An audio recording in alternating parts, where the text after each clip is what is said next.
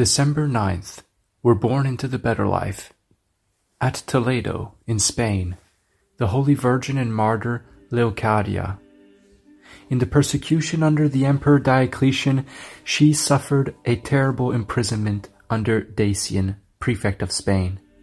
And when she heard of the grievous torments of Blessed Eulalia and the other martyrs, she knelt down in prayer and gave up her unstained spirit to Christ in the year 303.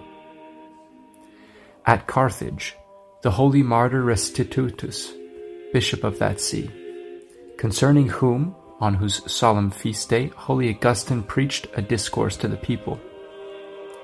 Likewise in Africa, the holy martyrs Peter, Secessus, Bassian, Primitivus, and 20 others.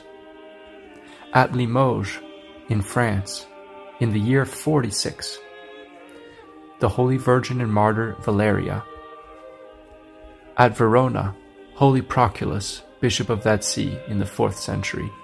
In the persecution under the Emperor Diocletian, he was buffeted and cudgeled and thrust out of the city, but was at length restored to his own church and fell asleep in peace. At Pavia, Holy Cyrus, the first bishop of that city, who was eminent for the signs and powers of an apostle. At Apamea, in Syria, Blessed Julian, bishop, who shone with holiness in the time of the Emperor Severus.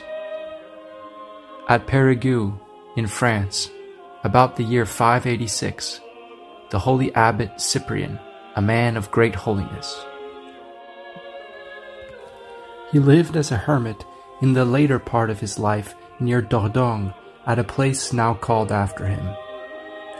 At Nazianzus, about the year 371, Holy Gorgonia, sister of Blessed Gregory the Theologian, who hath written of her graces and miracles. At Gray, in Burgundy, in the year 1636, Holy Peter Fourier, Canon Regular of our Saviour, founder of the Canonesses Regular of Our Lady for the Education of Girls, whom, illustrious for his virtues and miracles, Leo XIII added to the roll of the saints.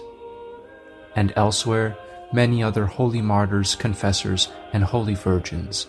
Thanks be to God.